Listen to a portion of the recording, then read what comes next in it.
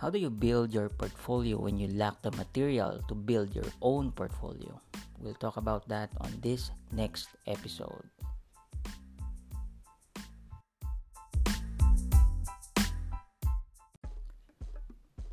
You are listening to 2R Freelancer, the mini podcast. This is where we discuss buhay freelancing, your struggles, and the success, and we share tips on how to improve your freelancing career, and we talk about the safest ways to try freelancing without committing career suicide. Stay tuned.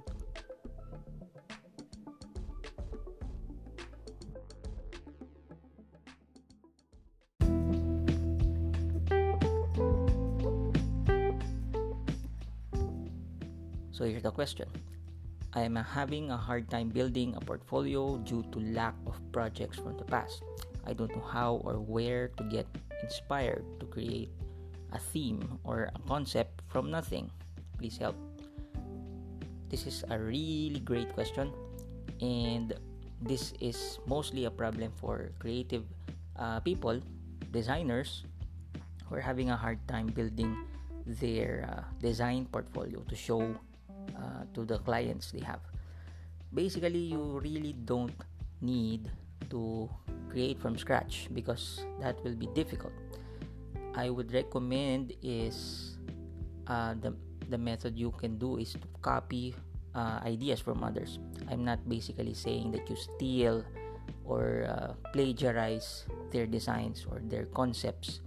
You just need to get the framework that they did and then reinvent it.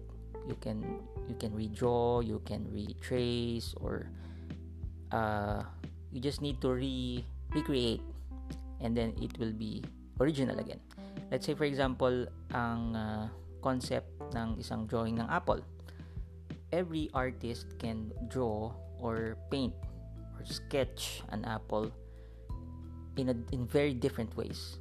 There are very different ways that it can be interpreted, and each interpretation would be unique. Tama? So like I said, it's still an apple.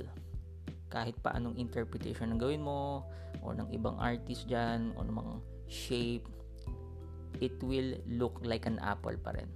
But the concept is just the same. Okay? So that's one great pointer to think about when you create your own creations. And there are a lot of materials you can choose from, and basically you just need to focus on one niche kasi sa sobrang dami ng pwedeng gawin sa design samples, mahihirapan kang pumili kasi sobrang lawak ng scope. So you have to pick a niche, whether it be illustration, vector, web banners, or t-shirt designs, whatever particular category you think about. Pwede rin logos, pwede rin typography, pwede rin namang calligraphy. Photography is also a niche, so you have to be very clear on your goal. Ano ba yung gusto mong i-build? So from there you can start building one by one, and then you just need to be consistent kasi consistency is key. If you cannot stick to one goal, stick to one path, and then you will be all over the place. You just need to become very clear in your head kung anong gusto mong ma-reach. So I hope this tip helps, and again, I encourage you to share or tag a friend who needs to hear this, who's also a designer like me. Have a nice day.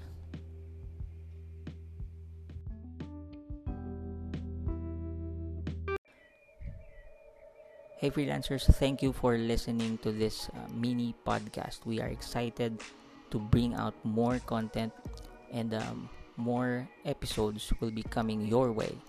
We encourage you to please send your questions if you have, post your comments below where I will share this content and tag a friend or share with your friend who needs this. Okay? Thank you and have a nice day.